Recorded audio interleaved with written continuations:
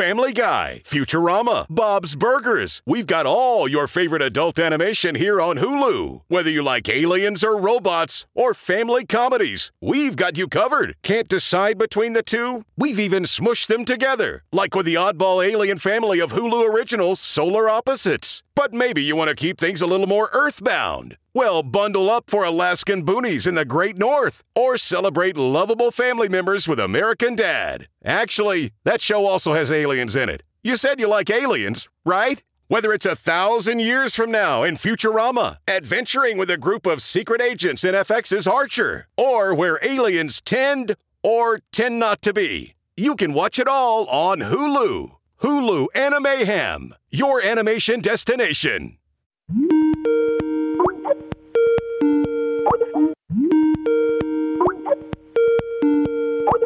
Oh, Andrew, it's so good to see you on Zoom. Oh my gosh, this is awful. What is going on with you? I don't know. It's just crazy. And I'm glad we're doing this, but I really wish we were in the studio. This is tough. Yeah, it's, I think our listeners will still appreciate hearing from us. Oh, they're so lovely. How could they not? But Andrew, what's behind you on the wall? Oh, that's just Joseph and the Amazing Technicolor Dreamcoat. It's the cast sign poster. Michael was in it as a kid. It's just like a thing. No, Andrew, not that. It's a snake behind you on the wall. What? Oh, gotcha. Maddie, that is not funny. I have to give you these shit. Things. Come on, I gotta give you shit. Oh gosh, that's very, very, very funny. Blah blah blah. Oh wait, no, Maddie, I think are you with a person? I thought you were doing self-isolation. It's just me. There's no one here. No, seriously. There's like somebody. There's somebody standing behind you. Yeah. Very funny. Yep, got it. No, I'm being serious. Look behind you. Andrew, you're not going to get me with this one. Sorry, it's not going to happen. Maddie, I can't help you right now unless you look behind you. Oh, what? Oh, that. No, that's just a cardboard cutout of Zac Efron. What? It's getting me through tough times. Come on. Did you special order that for this? I did. Yes, I did indeed. Oh my gosh. Listen, folks, it's episode 31. Be afraid. Be very afraid. Candyman. Candyman. Candyman. Candyman. Be afraid. Be very afraid. We have some bad hombres here, and we're going to get them out.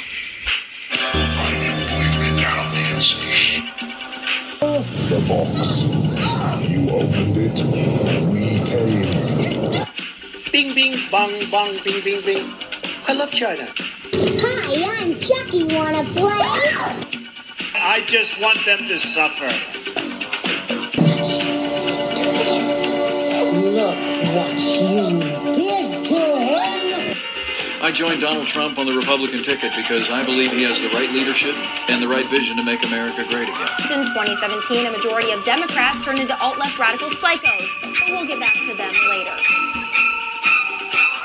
I will build a great, great wall. I don't like them putting chemicals in the water that turn the friggin' frogs gay. Do you understand that? Turn the friggin' frogs gay. Serious crap gay. Frogs, friggin' frogs. It's not funny. I'm gonna say it real slow for you. Gay frogs. They're coming. Well, do you know anyone who is afraid of heights, or maybe about flying, or maybe is afraid of spiders? Well, sometimes those fears can become full-fledged phobias. So how do you get over them? 11 News' Donald Hamilton takes us to the Bay Bridge for a very special medical alert. The beautiful, expansive Chesapeake Bay Bridge. For most, a sight to behold, but for some, a sight to fear. Get in the middle lane. Middle lane? Oh my God, I don't really have a good feeling about this. That's 11 News reporter and anchor Lisa Robinson. She is deathly afraid of bridges, overpasses, and windy roads. Just ask 11 News reporter Mindy Becerra. She's driven with her. Any little curve, it was like she was a 100-year-old woman. I thought she was kidding at first, but she really was not kidding. She was scared. Welcome to Friday the 13th Horror Podcast, the podcast where we talk about horror in real life and horror in the media, all from an LGBTQ perspective. My name is Andrew. And my name is Matty. And we are in isolation. Quarantine, baby. Yeah, it's a whole very different experience for us right now recording the show. It's the first time we've ever done this completely remote for a full episode. Yeah, for sure. Usually, if you've not listened to our show before, we're usually in person, like looking right across the table at each other. And we really prefer it that way. We really prefer to be in real life with each other. But our microphones are better too. Yeah. And let's just face it. Yeah. So hopefully, a couple episodes like this, and then, maybe we'll get back to normal. But we are not. This is the first time we've dealt with a pandemic, so we don't really know what's happening. Andrew might call this time unprecedented. He's doing that on purpose because he knows I hate that word. I promise I would only use the word once in this episode. No, and I'll give you a little clue, listeners, into why. Is I really think that there's a business right now that is not doing well, and that's the advertising industry. And the advertising industry is going crazy with COVID-19, and they are tailoring all of their ads to uncertain times and unprecedented times. And I get it. I'm just like, can we settle down a little bit on the advertising? Nobody's looking to buy a car right now. We don't even know where our next paycheck's coming from. So. Yeah, it's interesting you bring that up. A lot of folks know that I work in social media for a social media management company. Hi, everybody. I'm in the business of teaching people how to use our platform and also consulting with them on their own social media practice. And that is one thing that we are truly, telling people. It's like, look, this is not a time to do transactions. This is a time to engage. It's a time to have conversations. It's a time to help alleviate people's fear. And that's what we're here to talk about today. We are talking all about fears and phobias. We don't want to take too much time because I know that the media and everything is going crazy with COVID-19 and coronavirus, but I thought that the way that we would kind of discuss it today is just to kind of talk about some of the fears that have developed because of this disease, or because of this virus, excuse me. Hey, Andrew, really quick though, before we even go there. Sure. Just how are you doing? So far so good. I think the first week that we were work from home, because as many of you know, we're in the state of Illinois, in the city of Chicago. We are on complete lockdown. All of our bars, restaurants, everything is closed except for delivery and pickup, those type of things. But it's funny, even with pickup, there is even what do you call it? Curbside kind of thing? Yeah, but it's different. I'll just give you one instance. One of your favorite restaurants, Chubby Wieners. Oh, I love Chubby. You guys, so listen, there's a hot dog place right around the corner from Andrew and Michael's house called fucking Chubby Wieners.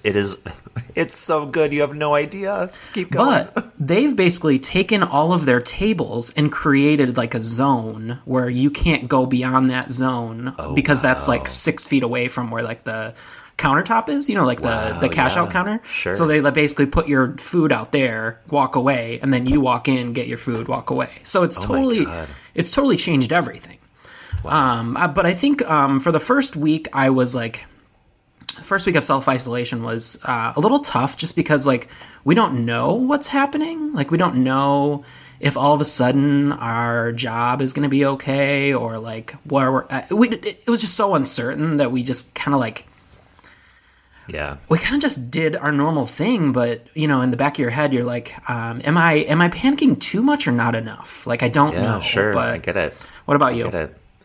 I think I'm doing the same. It's for me. I live alone, as you know. People know that too.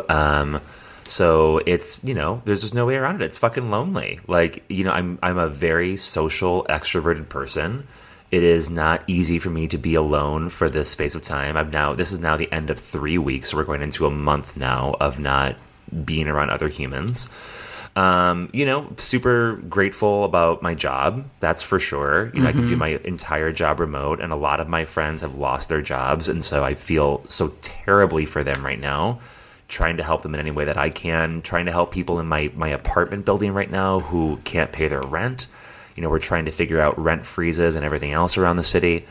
But for me personally, it's fucking tough. I have up days, I have down days. I try to keep myself as sane as possible. I go on 2 walks a day, usually about 3 miles each. So I'm walking a shit ton right now. And just trying to do literally whatever I can to just not sit around and watch the news all day. I've definitely limited my news intake significantly. That's good for you. I have to, because otherwise I would literally just watch it all day long. And you just panic all day long. Yeah, and there's no use to that. So, I really am actively trying to focus on the stuff that I can do things about. And the stuff that I can't, I'm trying to not focus on that because there's nothing I can do about it. Yeah. And also, I ordered a Nintendo Switch. Cool. And I magically got into, because if you don't know, it's like a quest to find these motherfuckers right now. They're very hard to find. So Best Buy, I was able to talk to somebody on the little chat thing today, and he sent me an invoice, and I ordered it, and it'll be here next week, and I'm very excited about that because that will keep my very busy brain occupied. That's funny. We're starting to do like the what about that show that we never gave a chance? Yeah, like, let's do right. that. Like, we watched all of Fleabag, and like we watched all of Dairy Girls, and so I love Dairy Girls. Oh, goes back to our Ireland episode. Yeah, totally. But today we're here to talk about fears. Let's talk about it. I think some of the fears that I did not have before, this all started going down was like, I am not like a sick person. That is like, let me give a little context. No. You're a sick person. Let me give a little context everyone behind knows that. I don't usually get sick very often. Like I have what I would say a very good immune system. Like it's just, I don't really get the flu. I don't like the most I get is really. I can't ever think of a time when you've actually been sick. No, I don't. I don't really get sick. But with this whole thing going down, it's like given me psychosomatic type of illness. Yeah, like where you're like, oh, my throat's a little itchy. Like, oh, like what is that? Like, and then I think to myself, Andrew, it's allergy season. Yeah. And also, like, you're just opening the windows for the first time. And also, you get this sore throat every spring. So don't worry about it. Exactly. So it's kind of balancing those things. And then I think, like, fear for my family. Like, my family doesn't always take these things as seriously as they should.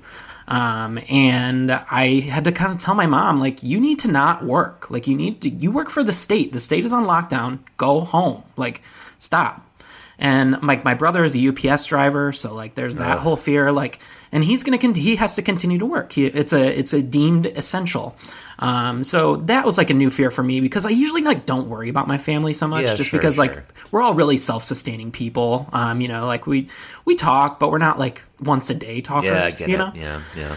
And I think like that those things were like new fears for me coming out of this that I didn't have really before. Yeah. What about anything for you?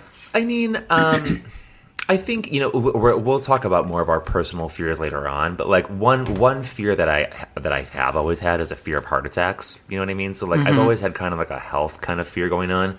And like, I remember when I was growing up, and we both grew up big kids, husky kids. And I remember when I was younger, my pediatrician, Dr. Kolsak, that was his name, Dr. Kolsak. Oh, God. I don't know how I remember that name, but Dr. Kolsak.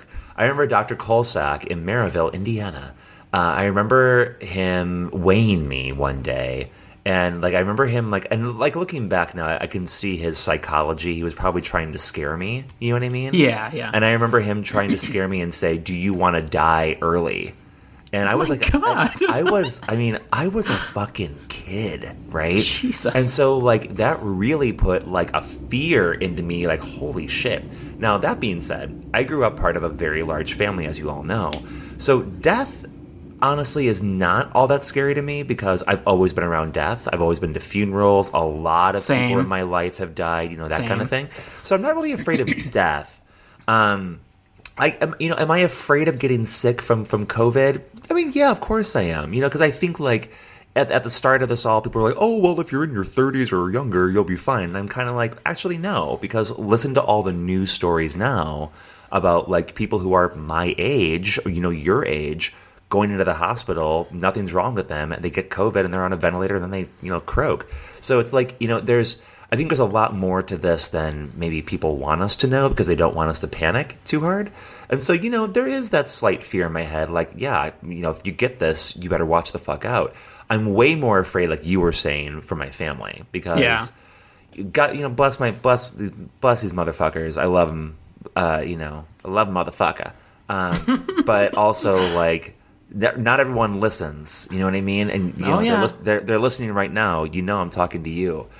Just like, like, honestly, there's a lot of people in my life that aren't listening. There are people posting photos of this or of that, and I'm like, what are you thinking? And, there are people that I work with who I love these people to death, but I was just talking to some, recently, talking about visiting their parents and going to their parents' house, and I'm like, what about self-isolation and quarantine do you not fucking get? Like, what don't you get? And I know that this is lonely right now. Trust me, I live fucking alone in a one-bedroom apartment. This is about as alone as you can fucking get besides living in a fucking studio. I get it that it's hard, but what don't you understand? And I think that and I'll stop waxing in a moment, but like, it's really hard for Americans to be alone. Mm-hmm. And people just can't seem to fucking do it. And I get that. It's tough. It sucks. And I know it seems like a novelty right now, but right now, as of this morning, I think only maybe, not only, but you know what I mean, only about 8,000, maybe 8,500 have died right now. In a couple of weeks, when those numbers get to 6 figures, you're going to see some different shit coming out of people. They're going to realize for the first time, like other people in other countries who are not as fortunate as we have been in our entire lives, we're going to realize some really hard truths about, oh, that's right, maybe I shouldn't have gone running on the lakefront when it was nice out that day. You know what I mean? Like, yeah, no, I totally get it. It's tough shit. It's definitely given me a fear of other people too. Like, oh my God, yes. Going to like even going outside, or like going to, like, yesterday we went to the grocery store and just like, I don't know, it's just like a whole different thing. I don't know. Did you go to Jeans or did you go to a supermarket? We just went to Jewel, which is our local supermarket, but we went to the one down on Western, which is a little more spacious. Where people social distancing? Where they they have like a whole thing set up. Like even in the aisles, they have like stickers on the floor, like how far you should stand away from each other in the line and stuff like that. But you're a lot more conscious. And we ended up going. We went at like 2:00 in the afternoon, so it wasn't busy at all. But, yeah, sure. It's just an essential thing that we had to do because we were. Right? Yeah. Running out of groceries. You have to have food to eat. There's no way around it. But, did you want to talk any more about any of this? I mean... I think that talking about this is going to weave in and out of discussions for the next several whiles. Yeah. You know what I mean? Like, I don't think it's going to be... it's not going to escape any of us, our listeners or us, for a bit. So, I think we'll just weave it in and out. But we've got some other great stuff to talk about today, too. Yeah, for sure. And really thinking about fear and how it's driving all of us right now. How is fear driving us to buy? How is fear driving us to, towards our addictions? Mm-hmm. How is fear affecting our mental health and our physical health?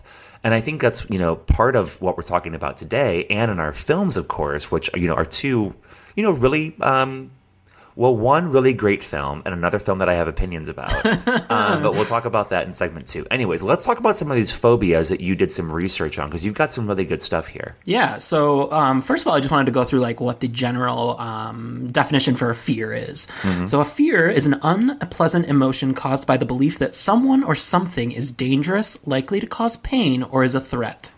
Interesting. With specific phobias, so something that you personally are afraid of, or like over afraid of for whatever reason, they usually develop between the ages of 4 and 8. And usually you will not gain any new phobias unless there is a dramatic, like something that happens to you after the age of 30. Really? Yeah, so I thought that was kind of interesting. Like, you're not really going to form new fears or new phobias based out of after your 30s, essentially. That's really interesting. I used to work in early childhood, as you know, for, over a dozen years. And the most important years in a child's life when their brain develops are 0 to 3.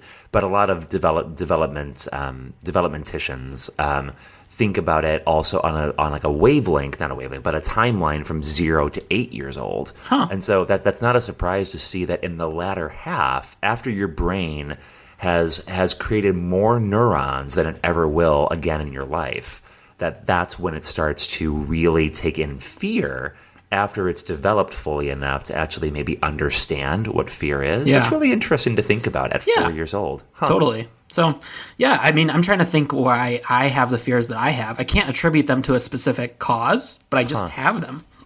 Interesting.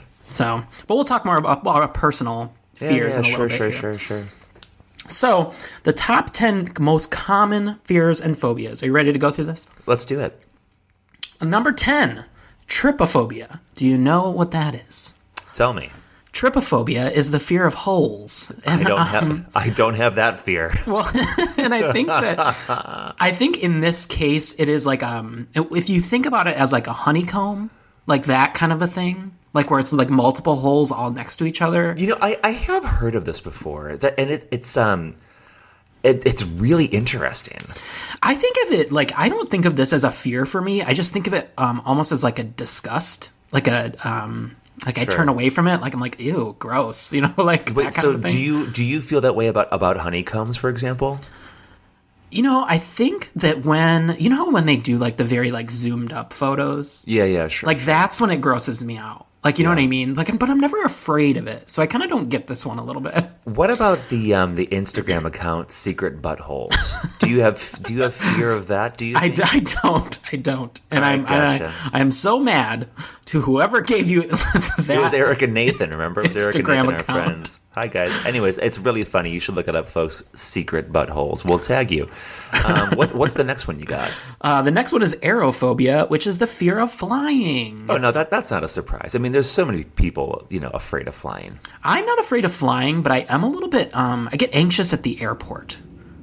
Do you mean that you're anxious about getting on the plane, or you're anxious about your plans? I'm anxious about because like you're under so much scrutiny at the airport, like you go up to the ticket counter and those people are weighing your bags and you're interacting with them, and then you have to go through security and you have to make sure you have the right things out, and you have to make sure that you take off your shoes and put your bag and then put your laptop in a separate bin, and they're just like yelling at you the whole time, and then I'm getting stressed out. I had an interesting discussion with our good friend Courtney. You know Courtney, and Courtney works in cybersecurity, and a lot of her friends are security whiz kids, and they were recently talking about how all of that airport security, it's all theater, baby. Yeah. It's all theater. I can see that. Really interesting. It just makes me wigged out. It's not like a fear, but stress. But the next one is mysophobia, which is the fear of germs, which we should all be thinking about right now. Let me ask you a very personal question. Sure. How do you get afraid sexually with germs? No. I mean, before Michael, what I mean? No, not really. Yeah. I've never been like a germ person. Like, I obviously like wash my hands after I go to the bathroom and stuff, but like, I mean, up until this point, I probably didn't wash my hands enough, to be totally honest. No, sure. I'm much more conscious of it now. Yeah. But I've never been much of a germ person. Like, I'm definitely like 3-second rule, like don't care type of thing. I think maybe sexually, I get a little, nervous about it, I guess. I mean, if they have like an open wound, then yeah. Oh God, no, Jesus! I'm not doing it with somebody who's got a fucking gash going on. You know what I mean? Like hell, Jesus. But I mean, I guess I get this one. I wonder, even thinking about the statistic that you gave earlier, that, after 30, you don't develop any new phobias. I do wonder how many mysophobes we're going to have after this particular thing. I mean, like, so outside of your house, like, have you been touching things normally? I haven't. I literally, if I leave the house, which I've done very sparingly, I carry a giant bottle of Lysol. Like, literally, it's like a foot-long bottle of Lysol. Yeah. We usually are taking hand sanitizer with us everywhere we go. Oh, yeah. The little Lysol wipes and stuff. So, yeah, totally. It's made me more of a germaphobe, I will say. But Aye. All right. And the number 7, what we'll talk about in a little bit here with one of our movies, is claustrophobia, or the fear of small spaces. Yeah. How do you feel about this one personally?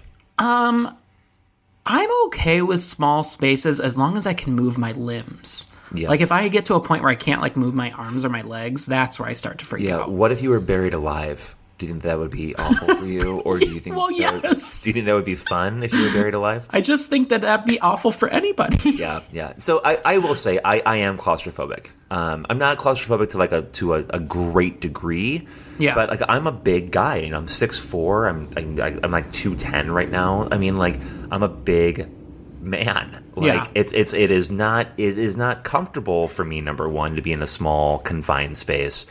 And number two, it does lead to anxiety if I am in that space for too long, or if there are too many people around me, or if it's too like warm or something. So yeah, I definitely have some claustrophobia in my life. I think mine more comes from my sleep paralysis, but that's like a whole different thing. But like that is like when I get freaked out, is like when I can't move my arms or my legs or like that kind of a thing. Oh, yeah. Yes, listeners, I suffer from sleep paralysis. It's awful. Don't fall asleep on your back. Very true. Number 6, astrophobia, the fear of thunder and lightning. This is don't have this. This is actually something that I love. I love thunderstorms. I sometimes will just put on the little Alexa speaker like sounds of thunderstorms to go to sleep to. Yeah, every night I tell my Google Home, I say, "Hey Google, sleep sounds, thunderstorm, volume, 50%." But now that we have our little Sonoma dog, she hates thunderstorms, so it's a completely different Well, I think dogs feel those vibrations. Yeah. You know, it's different for them, and their ears are so much more sensitive than ours. Yeah, it's just interesting that people have like legit fears about this. I'm wondering if it comes from like being struck by lightning or, you know what I mean? Like, speaking of dogs, what's your next one? Cynophobia, the fear of dogs. I was very interested. Like, this is weird for me. It's like nearly 75% of cynophobes are women, which I thought was an interesting fact. I think maybe this comes from like childhood trauma, maybe with like a violent dog. Yeah. I actually have more fear of cats than I do of dogs, to be totally honest. You know, Bridget's a cynophobe. Yeah, I did know that. Yeah, and that's because she was attacked by a dog when she was little. Yeah, there you go. I mean, I think it all comes from like childhood trauma. I don't feel like people would just like innately be afraid of dogs. You know what I mean? Like, sure. I'm more of a. It would have to take an experience. Yeah, without a doubt. I think, and my fear of cats is not like fear. I'm just like, they're so much more unpredictable. Oh yeah, dogs, for sure. that I never know what a cat is going to do. I don't have a fear of either of them for sure. I do have fear of insects. I'm not sure if that's in this list or not, but when it comes to insects, there are some, not all, that I like am debilitated by. Like literally, I have to go like stand in the corner of the room as far away from it as I can. Like if I see a roach, for example. Oh yeah. That will, like, literally, and I said, I'm 6'4" and 210. Like, I should not be afraid of this fucking thing, but I am. What about the Chicago millipedes? Yeah, so also about those, right? So if you don't know what a millipede is, the Chicago millipede, it's like this, we call them creepy crawlies too. Like, they just, like, they go on your walls or your ceiling usually, and they're long, and they've got, you know, a million legs. They're fucking, like, they're like aliens on your fucking wall.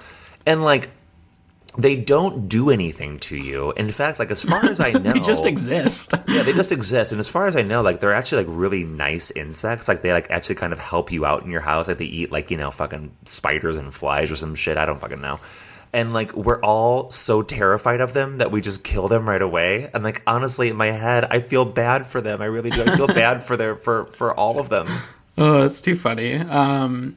All right, next, number 4, agoraphobia, the fear of open or crowded spaces. And this, in our statistics, says nearly 2 out of every 100 people suffer from agoraphobia. Wow. That's really interesting. Are you more of an open spaces person or crowded spaces person? Like, what makes you more anxious? Crowded spaces could make me a little anxious because I start to think about, like, if something goes wrong, what would I do? Oh, you know, yeah. How do I get out of here? You know, what's going to happen? Who's going to trample me? Like, all of those thoughts start to come to mind. Always have an exit strategy. Yeah, right, sure. But open spaces, I love. You know, yeah, I kind of don't get that one. You know, like, why people... Like I don't know either. But, like, I mean, especially, like, you know, living in a city, like, I kind of feel like whenever I have the chance to be in an open space, I'm like, oh, God, let me live here as long as I can, right? Yeah, totally.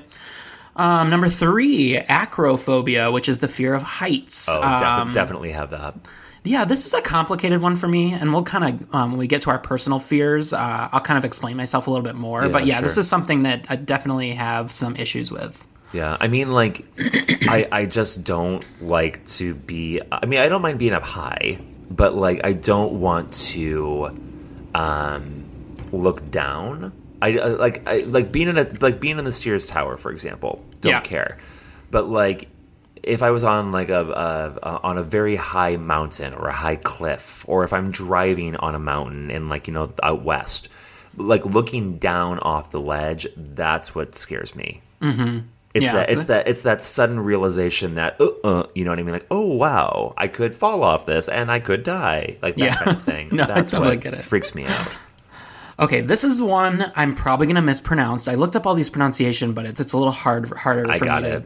Ophidiophobia. I think that's how you say it. Yeah. Ophidiophobia. Yeah. Which is the fear of snakes, which innately I have. So that's just like the one.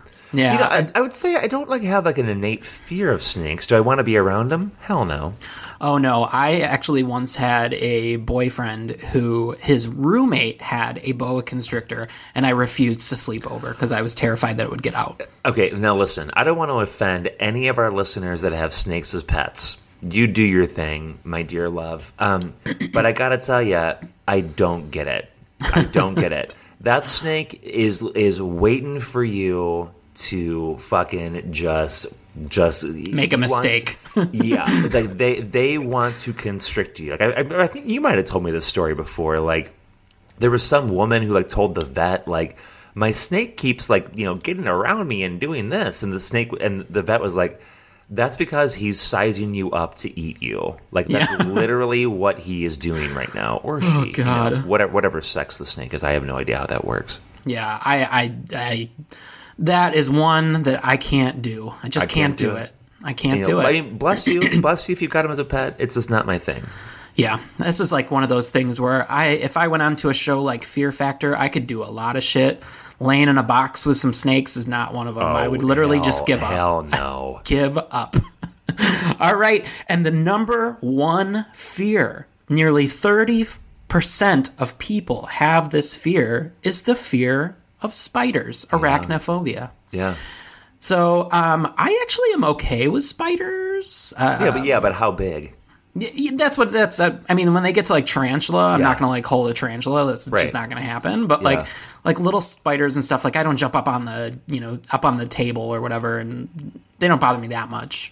I mean, like, I think that spiders are scary because they're unpredictable. Right? Yeah, sure. Like, you don't know if they're like jumping spiders or not. Yeah, like, do they jump? Like, they go side to fucking side? They got like Are they poisonous? Yeah, they got a million fucking eyes. Like, you don't know what the fuck that motherfucker has. And, like, it might come out and bite you, and then, like, you're going to have, like, a big boil on your skin, or, like, you're going to get a fever, or, like, you're going to die. You know what I mean? Like, these are very serious, fucking 8-legged creatures. I grew up in the woods, and we had tons of spiders and all kinds of stuff, and it just, I don't know. For some reason, it doesn't bother me that much. Interesting. I mean, am I gonna hold one and like want to like have it crawl over me? Like, no, but it doesn't innately make me like afraid. But I know that it's a lot of people's worst fear. I mean, is it my worst fear? No. But do they disgust me? Yes, they disgust me. So there are some treatments for phobias that you can help get yourself maybe not over it, but maybe be able to deal with it better. Yeah, sure. We always stress speaking to a psychologist or psychiatrist when you're going into treatment. Yes. But some of the things that they've seen that can help with these fears are beta blockers, which can help reduce physical signs of anxiety, which I actually might just need that for like social situations. Yeah, so I mean, so you're really thinking there about like your breath. Yeah. Maybe like getting flush, maybe like sweating. The outward signs of anxiety. Right. Yeah, sometimes with me, like as soon as I start to show the outward signs of like getting stressed out, so like I'm a big like shaker, like I'm a very shaky person. Yeah. And when I get stressed out, it like amplifies that. But then once I see that I see it, it even stresses me out even more. You know what I mean? Like, yeah, because I mean it's a spiral from that point down. Some antidepressants, SSRIs can help with people, helping them even out their serotonin levels. Those are tricky. Yeah, I mean, definitely rely on your psychologist. God, yeah. If anyone is out there just self-prescribing yourself these things, you need to take a chill pill literally and go see a doc. Come on. And then finally, like two of the more extreme measures is really like tranquilizers, which I don't know when you resort to that, but benzos, man. I think that maybe would be for somebody that has extreme case of some type of sort of phobia. I mean, benzodiazepines are really that's intense shit. Yeah, totally. And then finally, like the desensitization or exposure therapy. So you can think about this in a way of if you were afraid to fly, your kind of counselor would take you through the steps of like thinking about flying first. And then you'll have them look at pictures of flying or planes. And then maybe you would go into an airport to see like how you react to that. And then maybe they would escalate it further by like sitting in an airplane cabin, but maybe not taking off. And then finally they'd be able to like board a plane and like take a flight. So it's kind of like introducing yourself slowly to the environment that you would be around. Maybe this works for some people. I'm not willing to do that with snakes. But think about Julia Roberts. Look at a picture of Julia Roberts. Rent a movie with Julia Roberts. Think about watching that movie with Julia Roberts. And then finally watch that movie with Julia Roberts. No, it's just a little joke on Twitter I have going on right now.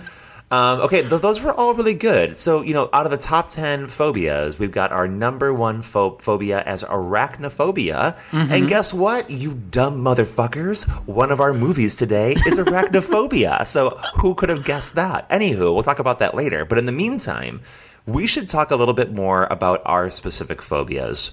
One that I have is drowning. Okay. And I don't know why I have it. As you know, I am not a strong swimmer. We've been on a few vacations together where there has been a pool or ocean around, right? Or a lake. The water freaks me out. It really freaks me out. To me, it is like a big behemoth that is just waiting to swallow me whole.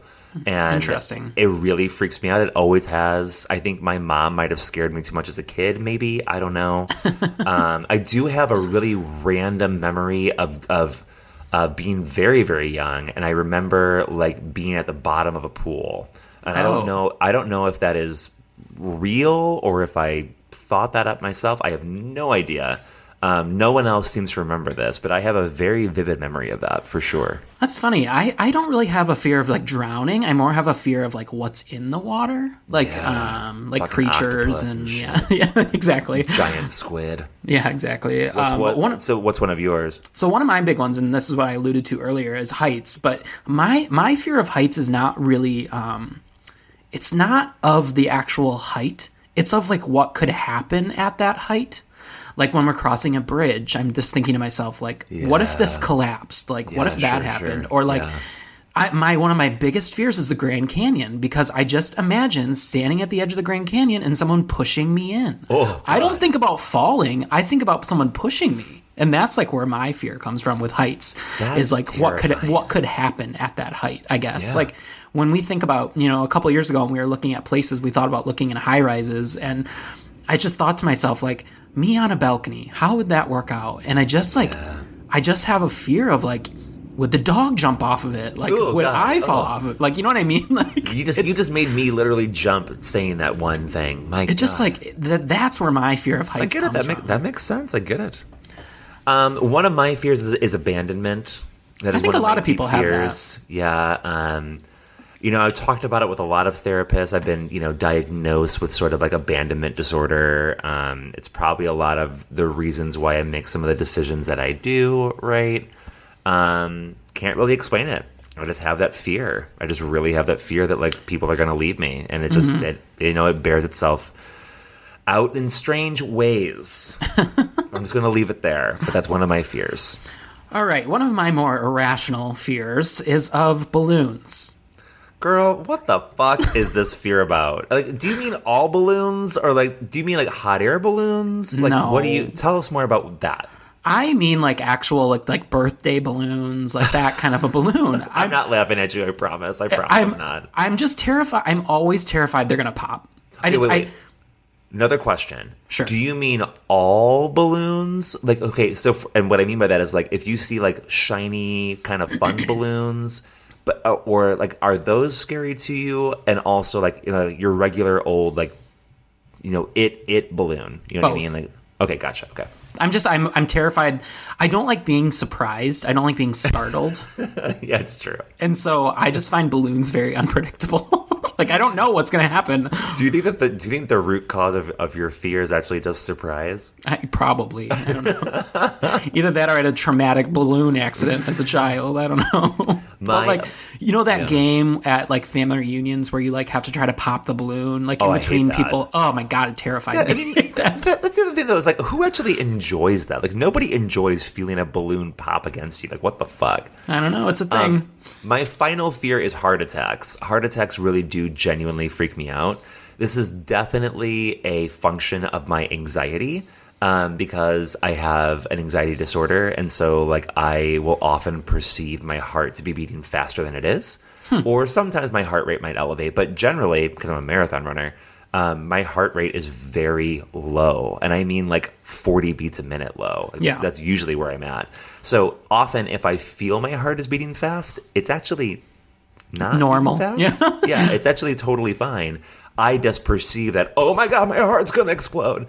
And I've had a fear of heart attacks for a very long time, probably because like I'm sure somebody in my family probably died when I was young, and I just remembered that. Well, and also for the most part, if you're a healthy individual and you have a heart attack, it can happen to anybody. I mean, it happened to Bob Harper, who is the trainer on Biggest Loser. Exactly. Like, and that guy's like a peak of like athletic He's Bob fucking Harper. And so I can see where that's. It's funny that you think about it so often, though. Like, because it's weird. I get like the scare of like suddenly being ill, or suddenly it's like an aneurysm, or like a heart attack, or like something like that COVID. You can't really like. You can't predict for the most part. I mean, there are signs, but you can't really predict it. So I kind of get it. Yeah. All right. What's your last one? No, I think snakes, I have already kind of alluded to. I can't even be in the same room. Do you know where that came from, though, at all? Do you have any idea? I remember when I was a kid, we did find a 2-headed gardener snake in our backyard. What the fuck did you just say to me?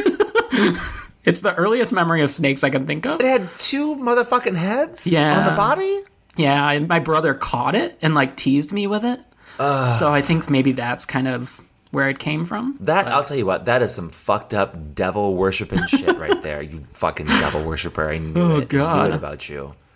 But that was fun. Yeah, that was fear. a fun talk about our fears and about fear in general, and about fear and being afraid of fear and being afraid of what we're afraid of. And if you have fears that you want to share with us, you can either reach us on social media or DM us or email us at frygay13@gmail.com. And listen, you little sick bitches. We want that crazy shit. Like, give us that, like, I'm scared of cake. Like, that kind of shit. You know what I mean? Like, I want to hear the fucking Looney Tunes fucking shit, motherfucker. That's funny. But all right, we'll take a quick break and we'll be right back with What You Been Watching, Bitch. What you been watching, bitch? Let's all go to the lobby. Let's all go to the lobby. Let's all go to the lobby to get ourselves a treat. And we are ready for everyone's favorite segment. It's What You Been Watching, Bitch. What you been watching, bitch? That was good. You've never done that before. That's your first time. So on What You Been Watching, Bitch, if this is your first time with Friday the 13th Hour podcast, we talk about what we've been watching, bitch. Which is a lot right now. I know, it's a lot because we're all in quarantine and we have nothing else to do. So listen, you little bitch, Andrew, what have you been watching? First, I will start with our Patreon pick that was given to us by Glaive Maiden Cosplay. Oh, I love them so much. Yes. They are so much fun on Twitter. They're so cool with us. One of our biggest fans. We love you. Yes, totally. She picked for us Gothica, which was from 2003. I have not seen that in a fucking minute. It stars Halle Berry and Robert Downey Jr. in like kind of lead roles. I watched Gothica again.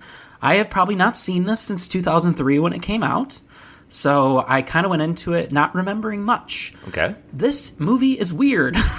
It is about Halle Berry, who's a no-nonsense psychologist for a psych ward, but then she becomes possessed by the ghost of a girl that her husband killed, but she didn't know that he killed. And wow. And Robert Downey Jr. doesn't believe her, and she's in her own psych ward, which doesn't make any sense because if you got committed, why would you be put with the same prisoners you were just counseling? I mean, it was 2003. Yeah, it's not my favorite movie. It's a little convoluted for me. Did Glaive tell us why they chose this film? Yeah, I think she just she went through like a bunch of different ones that she was thinking about, but eventually just settled on this one just because she hadn't seen it in a long time and kind of wanted to hear her thoughts on it. So, me personally, it's kind of just middle of the road for me. It's got some decent scares, but the ending is just so convoluted that it kind of loses me a little bit. But overall, I'm not mad that I watched it. Yeah, so. I mean, of course not. That's the thing with us that I think is really cool is that we're never mad when we watch anything, quite frankly. Everything is an experience. It's all worth it. As you folks know, when you become a Patreon of ours at a certain level, we will watch a film that you tell us. And each of us will watch one of them. So I did not watch Gothica. This was in Andrew's category. You will have Chillerama for next month. Oh, I'll tell you, I don't even know what the fuck that is. But I'm gonna tell you what, I'm already ready for some Chillerama because I've been chilling on my own for a while right now, and I'm ready to Chillerama with something new. Okay, cool, awesome. So, anything else about Gothica? No, I think it was fun to revisit that period of horror, I will say, because they all have that like certain look about them. Yeah, like they're all kind of like prophecies. Yeah, well, they're all kind of like washed out. Like everything's like blue or green. Oh, totally. So yeah, without a doubt. It was a fun to go back to that time. That honestly makes perfect sense right now. Yeah. And folks, too, if you want to become a Patreon and tell us what to watch, you can do that by going to patreon.com/Frygay13. There are many levels as low as $1 a month. God, $1 a month. Imagine for $12, you can tell us what to do. Anyways, that's our Patreon. Lots of fun polls in there. You can tell us what movies we want to do for the show.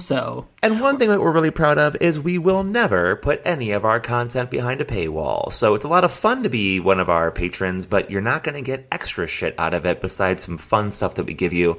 It's content available for everybody. Now, Andrew, I'd like to tell you about my first pick for what I've been watching. Tell me about it. It is this. It is The Descent Part 2. And this is fun because guess what we're talking about later? The Descent Part 1. I can't wait. Descent Part 1 is fantastic. Descent Part 2 I'd actually never seen before. And it has issues, right? I think that there are some parts of it that I really, really liked. And there are other parts that I was kind of like, why are you doing this? Why are you doing this? Do you mean the part where they force her to go into a giant vat of piss and poop? I mean, that's definitely one of them. Like, it just doesn't make any sense. And also, we don't give spoilers in this segment of the show. And the next one we do. But for this one, we don't.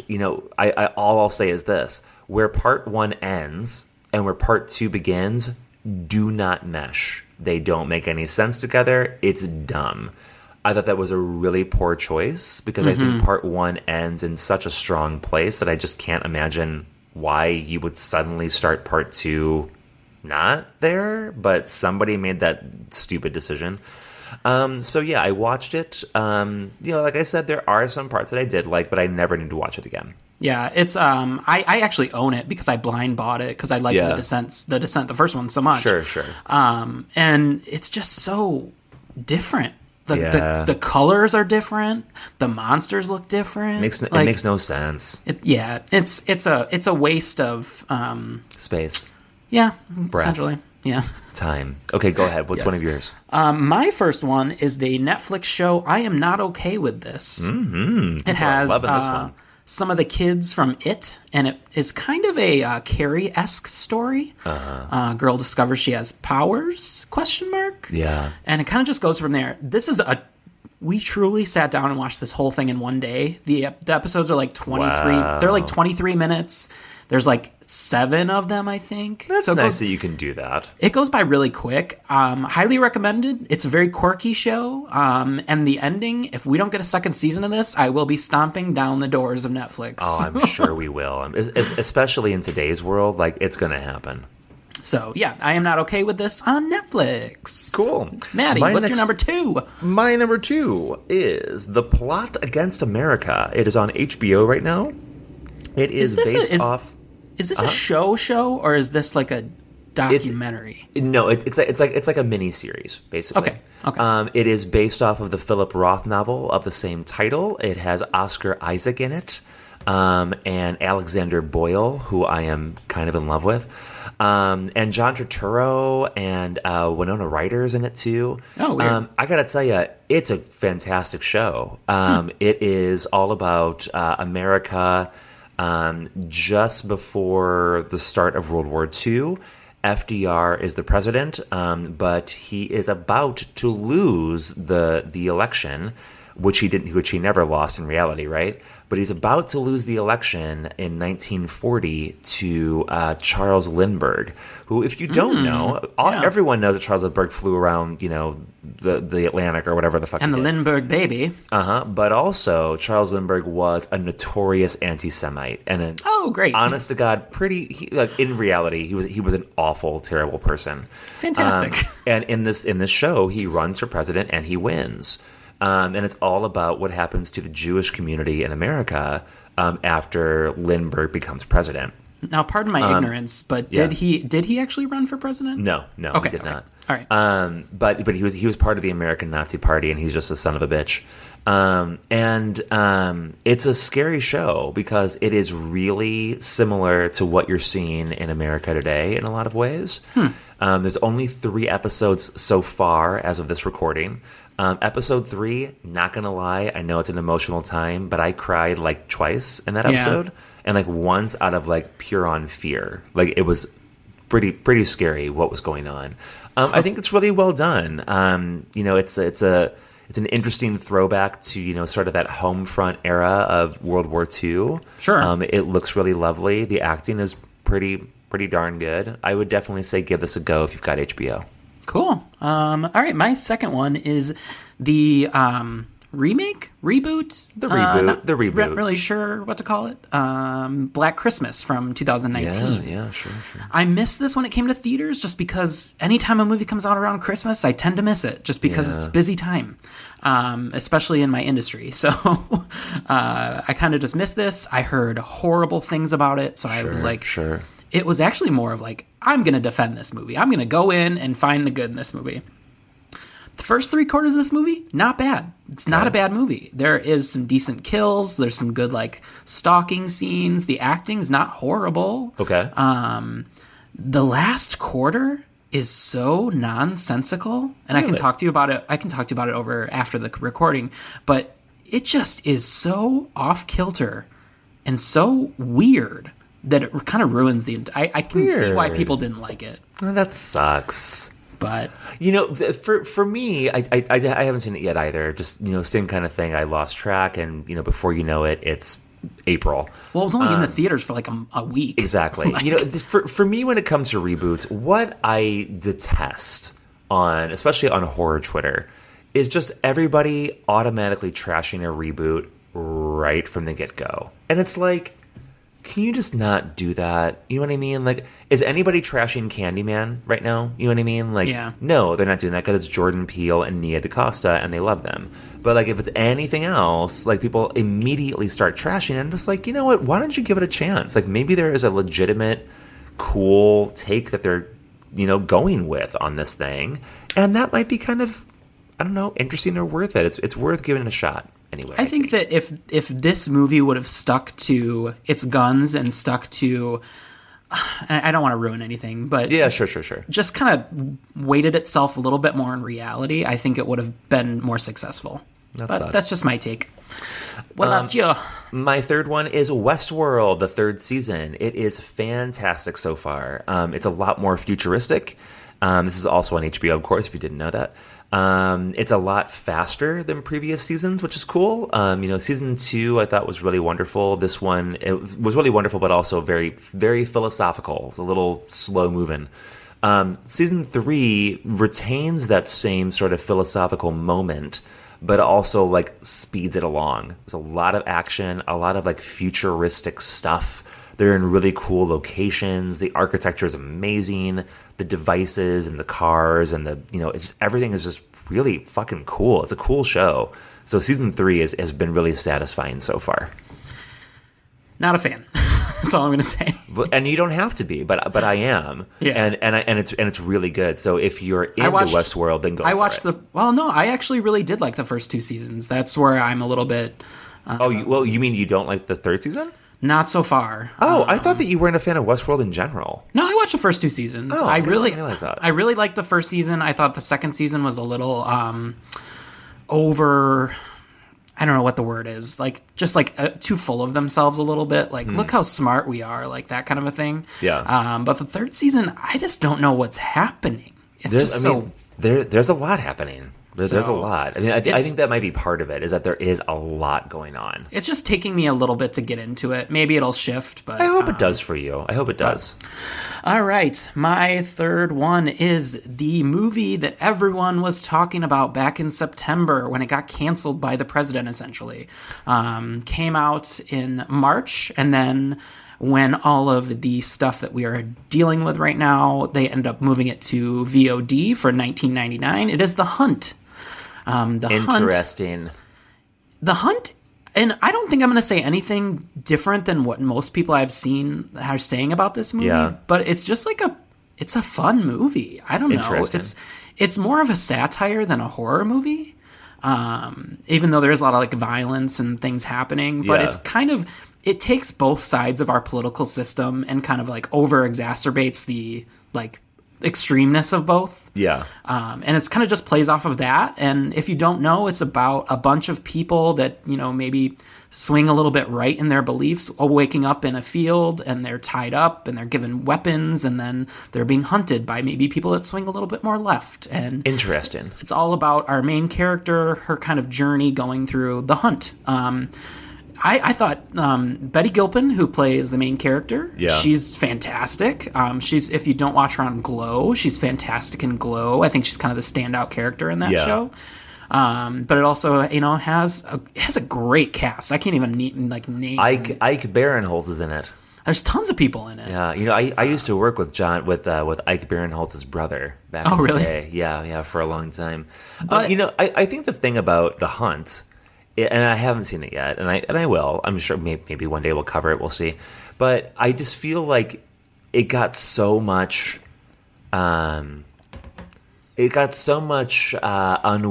press just from the get-go, just because of the nature of what happened. That it got a reputation that maybe it didn't even need. Right. And honestly, it didn't. It's just this is going to be one of those movies that survive on people wanting to put it on when they're at a party, or put it on when you've had a couple drinks and you just want to have fun with a movie. It's that kind of movie. It's not a serious movie. It's totally satire. If you think that it's going to upset you politically, just take it with the fucking grain of salt that the filmmakers intended it to, and just have fun with it. Yeah, if you're a right-winger, look out. You might wake up in a field one day and I'll be hunting you. Anyways, my last selection is one that you actually mentioned in the last episode, 1917. Oh, did you get around to seeing it? I just watched it the other night, and you know what? It was fantastic. Yeah, told you. Really good. Just, classic. If you're not into war films, you're not going to like it, but I do like war films. I'm going to disagree with you there, because I don't like war films, and I liked this movie. You don't? Quite a bit. Really? Yeah. Interesting. I fucking hate Saving Private Ryan. I can't stand that movie. Yeah. There's a war thing is just not for me. Yeah. I watched this because of I heard about the cinematography and the way it was filmed, and I wanted to see that. So I really liked this movie. Well, I guess what I mean by that is that if you don't like people getting blown up, or people getting killed, and there's a lot of dead bodies, and it is real war. This is not some fake thing. This is what World War I, I'm sure, was very much like. Then you will not be a fan of it. Yeah. But I think the story is fantastic. The filming is wonderful. Acting is so well done. And it was well worth my time, and well worth my $5 I spent to rent it. Yeah, for sure. So yeah, it was awesome. I'm really glad that I rented it. Good. My last one is one that I'm not glad that I spent my $5 on. No. We watched The Grudge from 2020. Oh, boy. Unfortunately, the filmmakers in this movie concentrated way too hard on giving you a way of telling a story instead of actually telling a story. Yeah. So if you remember from the earlier Japanese film or from the Sarah Michelle Gellar remake, they kind of intersplice different stories throughout, and you kind of learn like what happens like through little vignettes, if you will. Sure. They do it the same way here, but there's no story. What? It's just like you go in the house and you die. There's no. What's the grudge? There's no grudge. Yeah, then why are we even watching this then? Like, what's the point? Yeah, and unfortunately, because it's got the fucking cast is great. That's a real shame to hear. I had a double dose of Betty Gilpin. She's in this movie too. John Cho. Yeah. There's a lot of great people in this. Unfortunately, I just don't think they'd said anything. I don't think the movie said anything, but at least you got it off your list. Look at it that way. Yeah, of course. I never not want to see something. Yeah. So there you go. Well, good. Well, our dear friends out there, dear listeners, little bitches, that's what you've been watching, bitch. We hope that you enjoyed it too. We hope that you'll let us know what you've been watching, bitch. And that wraps it up for this segment. So we're going to go into our first horror in media selection, which is Creepy Crawly Arachnophobia. We'll be right back.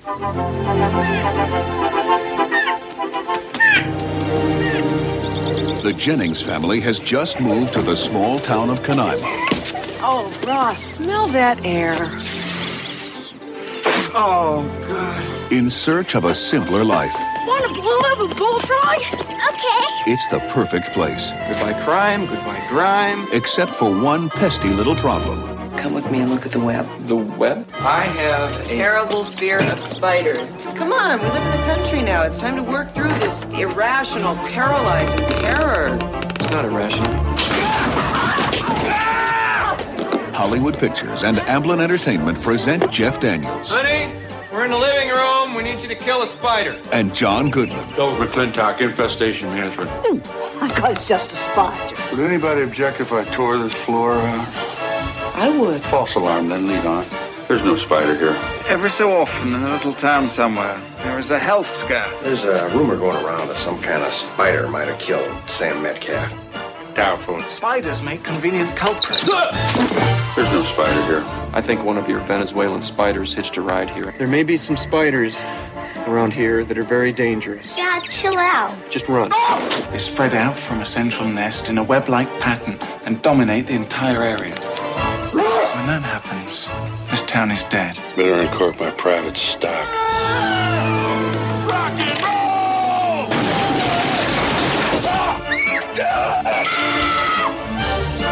Hollywood Pictures and Amblin Entertainment present Arachnophobia. 8 legs, 2 fangs, and an attitude. Welcome to Horror in Media, and our first film for today is Arachnophobia. Andrew, tell us about this creepy, crawly, 8-legged film. Arachnophobia from 1990, directed by Frank Marshall and written by Don Jacoby and Al Williams.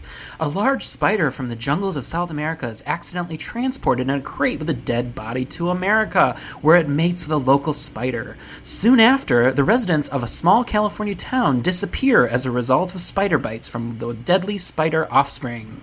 It's up to a couple of doctors with the help of an insect exterminator to annihilate these 8-legged terrors before they take over the entire town. It is starring Jeff Daniels as Ross Jennings, Harley Jane Kozak as Molly Jennings, John Goodman as Delbert McClintock, Julian Sands as the sexy Dr. James Atherton, Stuart Pankin as Sheriff Parsons, and the list goes on and on and on. Yeah, it really does, doesn't it? Mm-hmm. So what did you think? Arachnophobia. I probably haven't seen this movie in 10 years. It's been a long time. Just a long time since I've seen it. It's not one I go back to very often. Overall, this time I actually enjoyed it more than I remembered. Yeah, sure. And it actually gave me, like, the creepy crawlies a little bit more this time, I feel like. Especially towards the end when they're, like, invading the house. I got kind of, like, bajiggity about it. Yeah. overall, I think some of the performances are a little. I think they're a product of the time, of course, because this is 1990. I think they overplay the small town America aspect of it a little bit too much. And I think that some of the performances are a little unbalanced. Like John Goodman's character, for instance, is a little bit like too fantastical, whereas somebody like Jeff Daniels is very rooted in reality.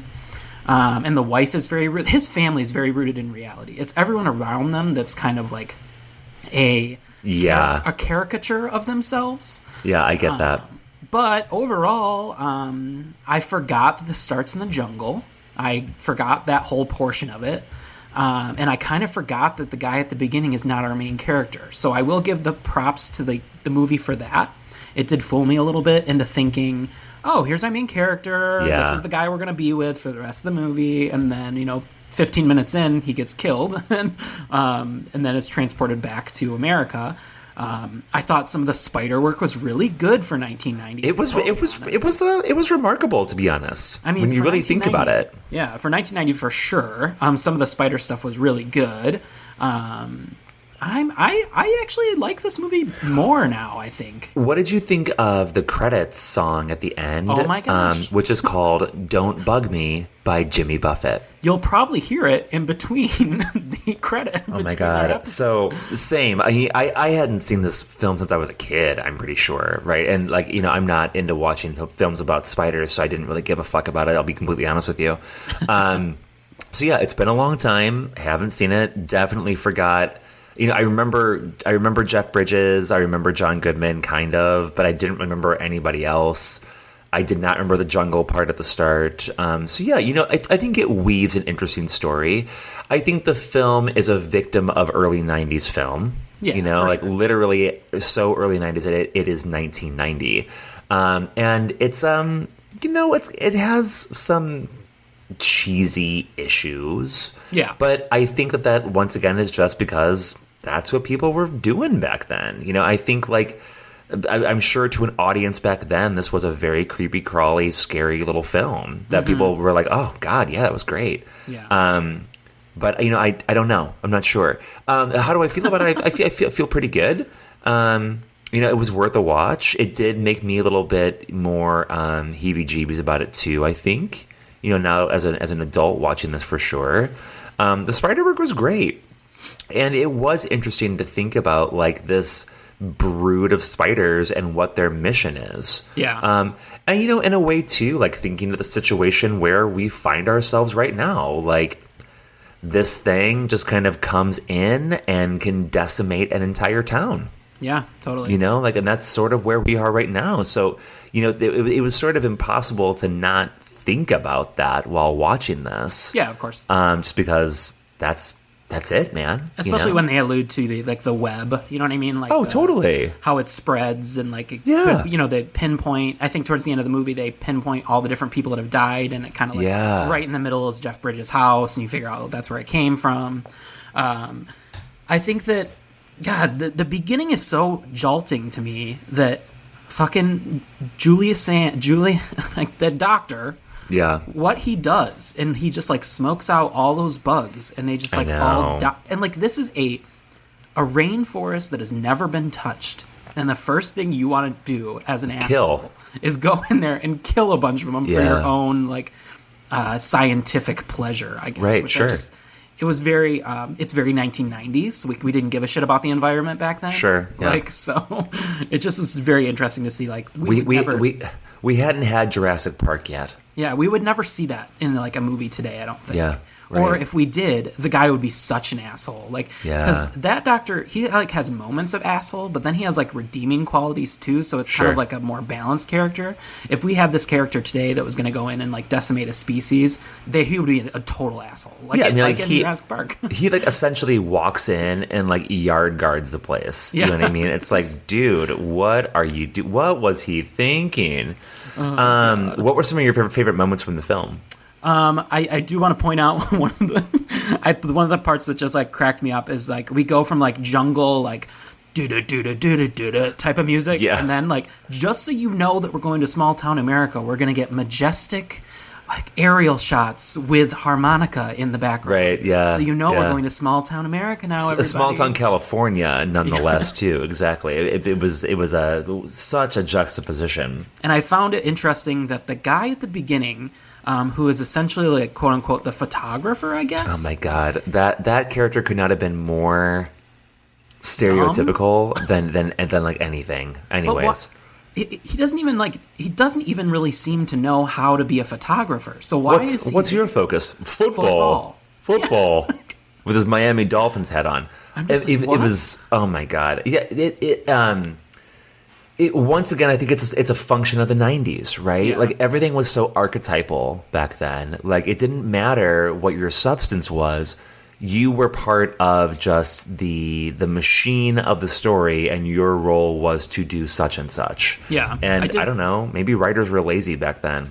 Maybe. Or maybe they were just used to doing it a certain way, because we were so used to it by then. But I did another trope that I found kind of funny is the coroner who's always eating. Like that's God, yes. In like every movie, the coroner is always eating. and is such a queen. Oh my God, yeah. Such a queen that near the end, before the dude dies, he's wearing a pink cardigan. Yeah. Like it was so hilarious. With his wife, what is it, Mimi, right? Yeah. What is the guy's name? Hold on. Not Henry Jones. That's not it. Oh, what's his damn name? He's been in so many things. I'm not sure. I mean, for example, he was in Big Business with Lily Tomlin and Bette Midler, where he plays the doctor, actually, because his voice is so recognizable. It was actually really funny to see him. And his wife, the doctor in town, his wife was what's her face? Yeah, she was in The Mouth of Madness. Remember? She's in a ton of shit. She's been a ton of stuff, yeah, and like sometimes she's in horror shit too. She's kind of a classic, right? I'm sure she's no longer with us. I did think it was funny that how this spider gets here is kind of comical in a way. Yeah. Like it goes from the rainforest to the thing that they're carrying out of the jungle to the casket to the small town and to the crow and then to the family farm. Yeah, like it's literally right. like a journey for this. It's like fucking Homeward Bound for the spider. Well, and I like how they played up the horror with the spiders by making you believe that the spiders had a memory. Yeah. Right? Like, I mean, who directed it again? I forget who directed. It is Frank Marshall. So, I think wasn't that Penny Marshall's husband? Am I crazy? think so, yeah. I'm pretty sure. Frank Marshall did a good job of focusing on the spider's eyes. Uh-huh. You know what I mean? Like it's that fear of holes. Yeah, well, it's fear of holes, but then also like it's a spider's eye, right? Yeah. Mm-hmm. And like the eyes are the window into anyone's soul, even in this case a spider who has a spider soul, whatever. But what I'm getting at is that I think that he did that. So you really had a chance to like personalize the spider and to anthropomorphize it into some sort of human qualities. You get multiple shots of that, the queen and the daddy, their eyes, and I really thought that each time that I saw them, like, oh, you're trying to make me think that they remember humans right now, ruining their spot in like the beautiful. Trying to get revenge. Yeah, sure. It becomes a revenge story really in this. Where they lose. Spider Love is on full scene. Oh, yeah. Yeah. I did think that there's a really funny line in this. It's where they're at the party that Margaret throws for them. Yeah. Where they're talking to the football captain and like his family and he reveals that his son is the quarterback, and the wife of Jeff Daniels says, "Oh, nepotism, eh?" And she's like, "Oh no, we're Baptists." Yes, totally. It was hilarious. That party was so awkward too. I know. Jesus. The doctor is such a. Who said I can't have another one? I'm gonna have another one. I did think that the doctor, Jeff Daniels, is not very sanitary in his practice, because I did clock at least 3 times where he's working with several different patients not wearing any gloves or anything. Also, can we talk about the scene where the gym coach brings him in to obviously give the dudes physicals, right? Yeah. And so, what could be a dream for many of us, touching the testicles of many men, is just a job for this doctor. But if you watch the scene, is not wearing a glove, and he just goes from nutsack to nutsack. Yeah. So, like, on down the line, like, I mean, come on, right? I mean, like, that's a lot. That's a lot even for me. Nobody wears gloves in this movie. If you watch the scenes where they're looking for the spider bites, do you think they're touching those dead bodies with gloves? Do you think we're hyper aware of I don't know. I don't know because of COVID? Like, I don't know. Maybe that could be it. Like, I mean, because I got to be honest with you. The next time that the next time that things happen, you know what I mean? Mm-hmm. I might wear rubber gloves. Yeah. During it. It is possible. Yeah. I might wear a full body condom. I was thinking to myself, if I was in that house at the end, I would literally just let it burn. 1,000%. Number one, the wood was a problem, clearly, and number two, claim insurance on it, baby. Yeah, number two, like, goodbye, we're done. Like that too many bad memories, never going to happen again. Some things that I thought were a little off-putting is like the very, very end. I think it's just kind of silly where they're back in San Francisco and they have the earthquake and the wine and all that stuff. Oh, that wasn't silly. It was awful. Not needed at all. And then also like the score and how it reflects the characters. So like when certain characters come in. Like when John Goodman's character comes in, he gets like his own score, right? And I'm just like, come on, it's needed. Cheesy. And obviously, his character overall, I'm kind of like, you don't fit here. Like you don't fit. His character did nothing. His character literally did nothing for the entire movie. He's the exterminator. He shows up for a couple of funny things. He finds some stuff. Yeah, but like he doesn't actually do anything. It wasn't clear why he's here. Yeah. No, I get it. It did make me like a little like squeamish when they kept putting their like hands in everything. Like, especially like the sheriff, for instance. So the sheriff goes to who's also so annoying. Oh, I know. I'm more on him later, but so I have a little fun fact about his character. But oh god. When they go to Margaret's house to try to find the spider that bit her, he literally is like eating cereal out of a box. Like not even, if I'm looking for a deadly spider, the first thing I'm going to do is like look in the box first, maybe shake it up, maybe see what's going on. There's some really bad decision making in this. Also, Julian Sands' character going up into that barn alone. Like, what the fuck are you doing? And then he exit on by like tapping by touching on the web. Like, what are you doing? Like, you're by yourself and you have no weapons. What are you doing? Like, there's a lot of dumb decisions in the film just in general. I mean, I just think that one of the things you have to do if you're going to watch this film to have fun and not criticize it like we are right now, you're going to have to suspend a little bit of everything. Like, there's just no way around it because there's just a lot of dumb shit in this movie. Like, that's just the reality of it. But all those things that you just said, I don't disagree with you at all. I also think, while we're talking about stuff that we don't like, is that it's just a lot of it is pretty stereotypical. You know what I mean? Like, the guy in the beginning, whatever is Jerry Manley, like he's like this football obsessed jock. He doesn't even fit the profile of like a nature photographer. So why are you there? I know. Why would the world's top spider scientist, whoever that is, why are you there to do this? That doesn't make any sense to me. Yeah. No, it doesn't make any sense at all. And not to mention somebody who like has clearly never been in the jungle before. Like, don't get me wrong, I haven't either. But like he hasn't been in the jungle at all because he's scared of like spider webs. You know what I mean? Like, I'm just gonna guess if you're gonna go to the fucking rainforest, like you're probably going to be, you may not like it, but you're going to be used to having... versed in it. There's going to be bugs and shit, and you're going to be like, all right, I'm used to this kind of thing, whatever. That's one thing. The town doctor thing got old after a while. Like, I know that was part of the story and part of the foil, because that dude has to die. Like, I get it, but that got old. I did think it was kind of funny, though, that it almost seemed like he was being framed by the spiders. Yeah, sure, it did. I think, like you said, the score is simply awful. It's so bad.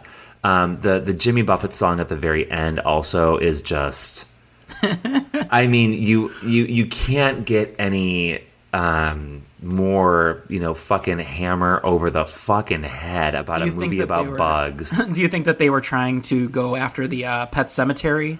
Because Pet Sematary came out in 1989, and they had the original song at the end of their credits. Yeah, but the difference there is that the Ramones did it, and the Ramones are fucking cool. You know what I mean? It's an actual song. Yeah, and like Jimmy Buffett is like, when I was a teenager, I used to like Jimmy Buffett songs. Like now, I would rather like slit my wrist than fucking listen to Jimmy Buffett. You know what I mean? Like it's so white person, like boat fucking retirement community dumb. I have no need for it. I still know all the words to the rap in Cheeseburger in Paradise. I like mine with lettuce and tomato, Heinz 57 and French fried potatoes, big kosher pickle and a cold draft beer. Root beer. Cold root beer? Yeah, I thought it said cold draft beer. No, root beer, I think. Oh, good God Almighty, which way? Yeah, right, totally, yeah. Anyway. I've been to 2 Jimmy Buffett concerts in my life. Oh, God. Anywho, yeah, there's a lot wrong with this movie. But also saying that, I just want to qualify it by saying, like, it's a fun feature. It's 1990. Like, so we watched it for the show. Do I need to watch it again? No, I'm not going to watch it again. Did I buy it? No, I rented it. This is not on my list for, anything big. But in a show about phobias and about fears, yeah, of course it fits.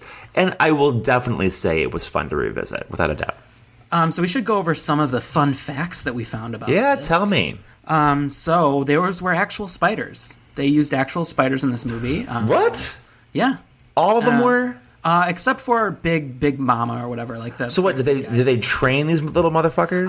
That's what I couldn't find anything about. But they were actual spiders. They were from New Zealand. What? They were called Avondale spiders. They're a harmless species from New Zealand, and they were provided by Landcare Research in Auckland. Despite their fierce appearance, the spider is a docile member of the crab spider family and is, in fact, harmless to humans. I mean, how many spiders were killed in the making of this film? They actually, when I was doing my research, they said that they were very conscious of not killing the spiders. Like that part where John Goodman steps on the spider, that's actually a pack in his shoe that goes off, not an actual thing like interesting. That spider. And anytime that they used dead spiders, they did use dead spiders, but they were spiders that died of natural causes. That's, I guess I didn't even really think about it watching it. And maybe, I don't know, maybe I just figured they were doing like CGI shit or something. Not in 1990. Know. But yeah, I guess that makes sense. I'll tell you what, though, if there was a remake of this movie, they would be CGI spiders. Oh, for sure. Guarantee it. I really do wonder, like, was there a spider trainer involved or some shit? I don't know. It's interesting.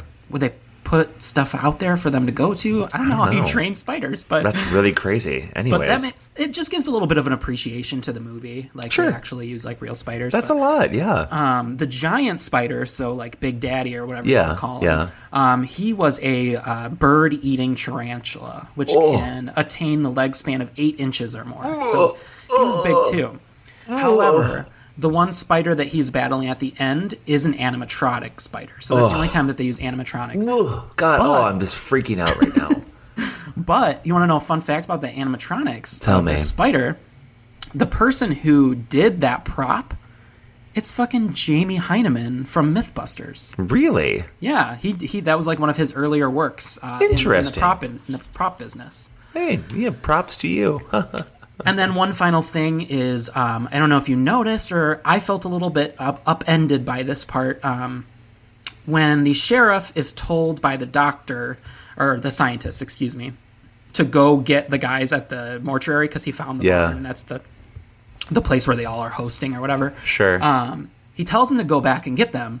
We never see the sheriff again throughout the rest of the movie. However, there is a deleted scene where he actually, as in the truck going to get them, gets bit by a spider and goes off off the road, like he dies, which is much more satisfying to me because that guy was just such a dipshit. Cutting room floor, huh? Yeah. I'll tell you what, good, because I didn't want to see him again. He was such a terrible character. Another big character actor, though. I've seen that guy in a million times. He didn't work. He didn't work. Well, he's just such a bitch. Yeah, he's a total bitch. Like, they explain in the movie that he's supposed to be like a bully. He's been a bully since 5th grade, or I taught him. But he's actually just kind of like a yes man. Like, he kind of just like does whatever anybody tells him to do. Also, like, who cares? Like, I mean, who thought that subplot was going to be worth it for my time? Like, I don't have enough time in a movie about spiders to worry about who was a bully in 5th grade. Yeah. You know what I mean? I think like, they were just trying to give everyone their, like, minute, like. I mean, I guess, but it's like, I just think for writers, like stuff like that, you don't have time to develop that. And if you really are going to edit that fucking, like, death out, then why do I care? You know what I mean? Like, unless it's going to be some sort of quality to it at the end, who gives a fuck? And we'll talk a little bit in our next movie about how you properly do characters. Yeah. Rather than just hitting you over the head with, like, inane facts about them. I agree. in this movie. I agree. But overall, I still had a lot of fun with Arachnophobia. Sure. It's been a movie that I haven't revisited in a long time, like I said. Jeff Daniels, it was nice to see him kind of in a role like this. I said Jeff Bridges earlier. I met Jeff Daniels. Did you? I didn't even catch it. Sorry. Because I think that after kind of this point, he kind of gets screwed into comedy for, like, kind of the rest of his career. Dumb and Dumber. Yeah, I mean, after that, he doesn't really do any other. Yeah, right. I can't think of anything. All I can think of is comedies after that. But I mean, he's had some good stuff. But yeah, I don't think you're wrong. He's done a lot of comedy, a lot of silly comedy. And I guess on the last day of filming, they saved that, like, penultimate scene, like, the ending, till the last day of filming. And that was, like, he was the only one on set. And, wow. Yeah, it was kind of cool. That's cool. I think that last, 10, 15 minutes is pretty intense, where he's trying to kill the master spider. It was. Yeah, I think it's a good fight scene. I've never seen a nail gun like that. Neither have I. That was a lot. It's like a missile launcher. But yeah, I mean, it was well done. Yeah. So overall, I had fun with it. Maddie, what would you give Arachnophobia out of 7 stripes? Because here at Friday the 13th Horror Podcast, we judge on a 7 scale because there are 7 colors in the magical rainbow. I will give Arachnophobia just 3.5. I think it's a good middling horror film. Horror. I'm going to qualify the horror there. I'm going to say it's like a horror drama midi. It's funny because horror-comedy. IMDb kind of posits this. They have 3 categories for this. It is horror, comedy, and fantasy. That's weird. I think it's like a horror comedy drama kind of thing. That's the way that I see it, which is fine. There's no bones about that. That being said, I think middle of the road, I think, is right where it belongs. I am a little higher. I'm coming in at like a 4.5, I think. Oh wow, you like this one? I like it. It's fun. And I have an aversion to Julian Sands that I forgot about. So. An aversion? You don't like him? No, I'm sorry. An attraction. Oh, I was gonna say. No, I forgot about Julian Sands totally. God, I love that we have such different taste in men. It's so funny. I wish I could get my hair to do that. Yeah, he has a really interesting hair. Well, that was fun. Yeah. Good talk on arachnophobia. Absolutely. Now, what are we doing next? So we will take a break. You will hear some stuff, and we'll come back with The Descent. Now just, hey, give me a smile. Juno, are you sure we're going the right way? I've never been lost in my life. There's only one way out of this chamber, and that's down the pipe.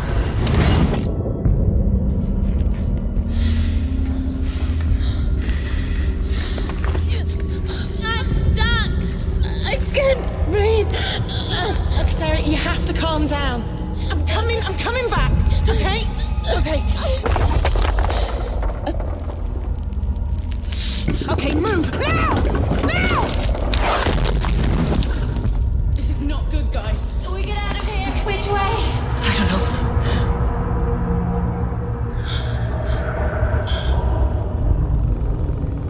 Sarah thinks she saw someone back Saw there. what? I don't think I saw someone. I saw someone. No, you heard something and you saw what you wanted to see. It's the dark. It plays tricks on people.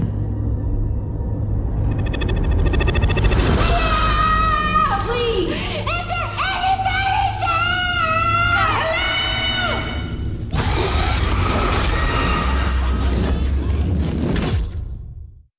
Hello? Are you ready, kids? It's time to review the heartwarming film, The Descent. Matty, why don't you tell us a little bit about The Descent and who's in it? Sure thing. The Descent from 2005, directed and written by Neil Marshall. Isn't that funny? The last one was directed by Frank Marshall. Huh. Anyways, The Descent, 2005. A year after a tragic accident, 6 friends reunite for a caving expedition. Their adventure soon goes horribly wrong when a collapse traps them deep underground, and they find themselves pursued by bloodthirsty creatures. As their friendships deteriorate, they find themselves in a desperate struggle to survive the creatures and each other. The Descent stars Shauna McDonald as Sarah, Natalie Mendoza as Juno, Alex Reed as Beth, Saskia Mulder as Rebecca, Mayana Buring as Sam, and some other folks too. The box office was really good. The budget was GBP £3.5 million. Opening weekend in the USA brought in about $8.9 million. Gross USA $26 million. Cumulative worldwide $57 million. Not a bad rake in for £3.5 million. And now we know why there's a sequel. It's the truth. All right. Descent. This is, Andrew, this is, as I know, one of your top horror films of all time. I love this movie. It's great. This was interesting because I could not figure out a way we were going to be able to talk about this movie on the show, just because I'm like, well, we can't just do like caving is terrifying. Right, sure. So I was like, what are we going to do? And then when we talked about doing the Fear episode, I was like, perfect. We can finally do The Descent. But I would love to hear your thoughts on it, just because you already kind of know that I love this. I'll say some stuff about it, obviously, but I would like to hear your thoughts. Yeah, The Descent is wonderful. It is... it's a film that is remarkably understated for what it takes you through. And the beginning of the film, after they go through the whitewater rafting, and she gets in the car with her husband, and the car accident happens, and he dies. Right? That there's so much more going on there. You've seen the looks. You know that he's distracted. You know something's happening. But the film does a great job of leaving it sort of lingering in your imagination until near the end of the movie. It's a really wonderful film about betrayal and about survival, and I think that sort of the horror aspects of the film just help to enunciate those themes. Really, I think it's a wonderful film about finding strength inside of you, and taking no bullshit. And on top of that all, it's also a really good creature film. It's also a really good film about claustrophobia. It's also a really good film about fear and about phobias.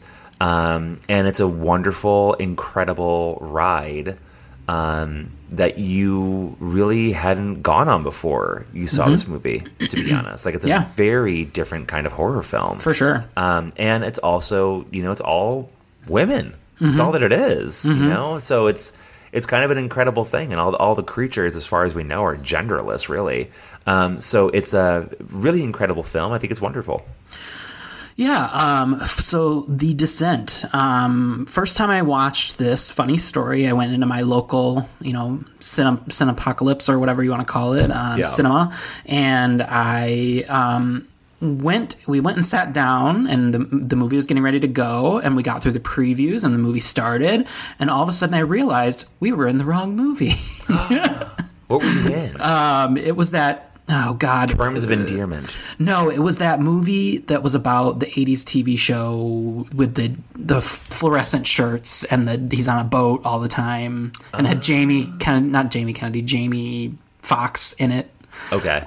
Whatever, I can't think of the name of it. I can't recall it either. But we started, and we're like, wait, we're in the wrong movie. So we had to go out. The Descent had already started, so we had to come back the next morning and see it. So it's an interesting little thing about it. But no, I went into this movie not knowing much. I saw the preview, and the previews back in the day didn't really give away a lot of the twists like they do nowadays. And this was a very small movie for the U.S. Yeah.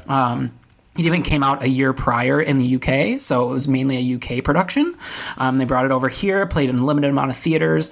I did not know that this was a creature movie. I just thought it was a caving movie. And to be honest with you, I would watch either because I think it's so well done. And the claustrophobia that Sarah goes through when she's going through that cave and kind of gets stuck. Oh, my God. That is panic-inducing. Like, I started to get panicky during that. And that part, it damn near kills you watching it. I know. Seriously. Well, and I guess that the actress does suffer from some claustrophobia, so that some of that fear is like real. But there's just so many cool things about this movie. I guess at the beginning when they're doing the river rafting, those are the actual actresses. They didn't do stunt casting. They kind of just did it. There's a ton of stuff that after you see it for the first time, you're like, oh, like some of those looks you're talking about at the beginning. I took that as, oh, she kind of is attracted to her husband. I did not think on the initial watch that was the subplot, that they were having an affair. Yeah. It's brutal. These kills mean something. Like and like what we were talking about in Arachnophobia, what that doesn't really do the best is what this movie does so right, is that it gives you just the right lines and just the right character pieces that you know a little bit about each one of those characters. Nobody's a throwaway. Like everyone has their like little moment to shine. And when they die, you're like, oh shit. Like they're dead. Like, and the one that's, I think, at least to me, the most upsetting is when Juno accidentally kills Beth. And just because when you're going into the movie, you kind of... That was tough. That was tough. Well, you kind of see Beth as kind of like secondary character. You know what I mean? Like, that's her best friend. You think she's going to be like, yeah, she'll probably die, but she'll probably be one of the last ones to die, or like self-sacrifice herself, or, you know, something like that. Yeah. And the way she's taken out is just completely out of left field. And you're just... welcome to the descent. You know what I mean? Yeah. And I did find it very interesting that we don't even see a creature until about 50 minutes into this movie. And it's still terrifying. Enough, we don't. It's still terrifying. I would watch this movie if it was just a movie about them going down into the cave and getting stuck. I didn't even need the creatures. The creatures are just like an added bonus for me. Yeah, the creatures are sort of an ancillary way to... off they're them. Almost... they're almost... What's the word I'm looking for? They're almost sacramental. In terms of the outward nature of the descent that they're all discovering about themselves. Sure, So it's a slow descent into Crazy Town for Sarah. Yeah, like she's slowly descending into her insanity, basically. Yeah. And I know that there's a lot of theories out there that I've seen that are the creatures all just made up in Sarah's head, and this is just her slowly going crazy and killing her friends? I don't think that's the case. I don't think that's what Neil Marshall set out to do, but... Part 2 answers that, doesn't it? I don't... But that's an interesting theory. I had not read that. I hadn't either. I just saw some people, when I was doing some research, I just saw some theories about it, but I don't think that that's the case. No, I don't think so either. But I think like any theory about a film, I think it's fun to consider. And it's fun to consider because it makes you, reconsider then all the other notions that you have about the film, and gives you a different lens to look through as to why a certain character is doing, such and such. I think it's really interesting. I did think it was funny that we get kind of a UK's version of what backwoods America is like. Yeah, right.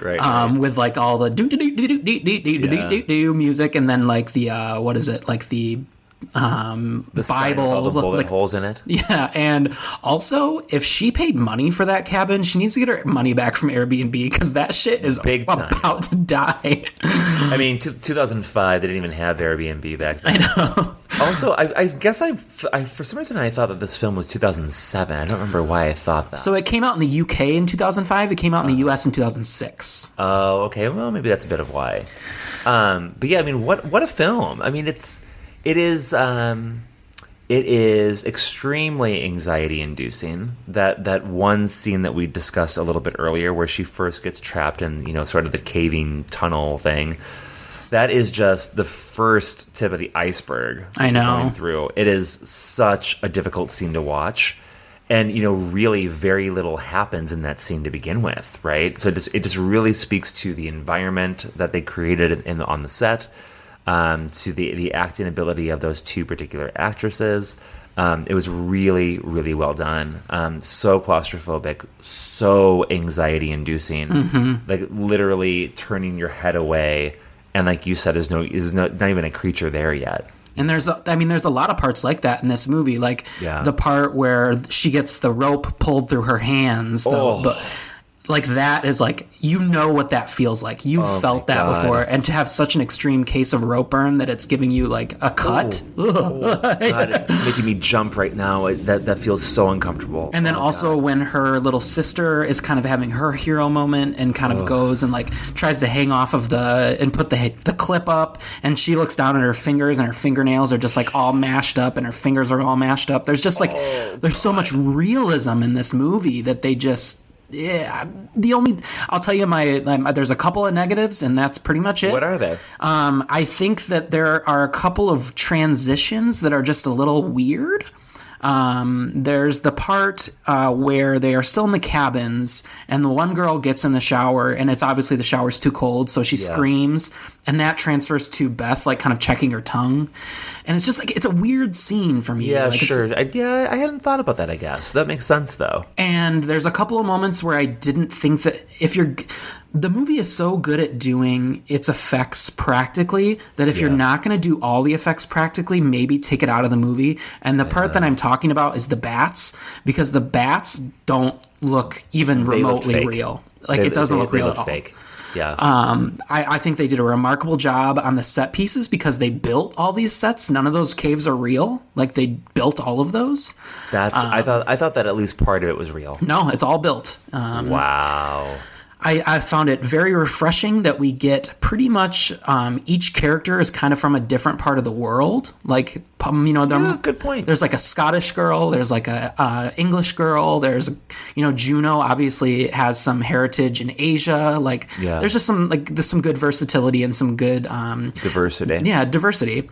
Yeah. And I agree with you. I think it's very refreshing that they took the chance to let all these women be badasses, and that they didn't need a guy character to kind of be the badass of the movie. You know what I mean? Not at all. Not in the least. And I'll tell you what, when you finally get that reveal, when she lets that necklace just kind of dangle and showing Juno that she knows, woo, child, that is some spine-tingling, revealing, you feel it.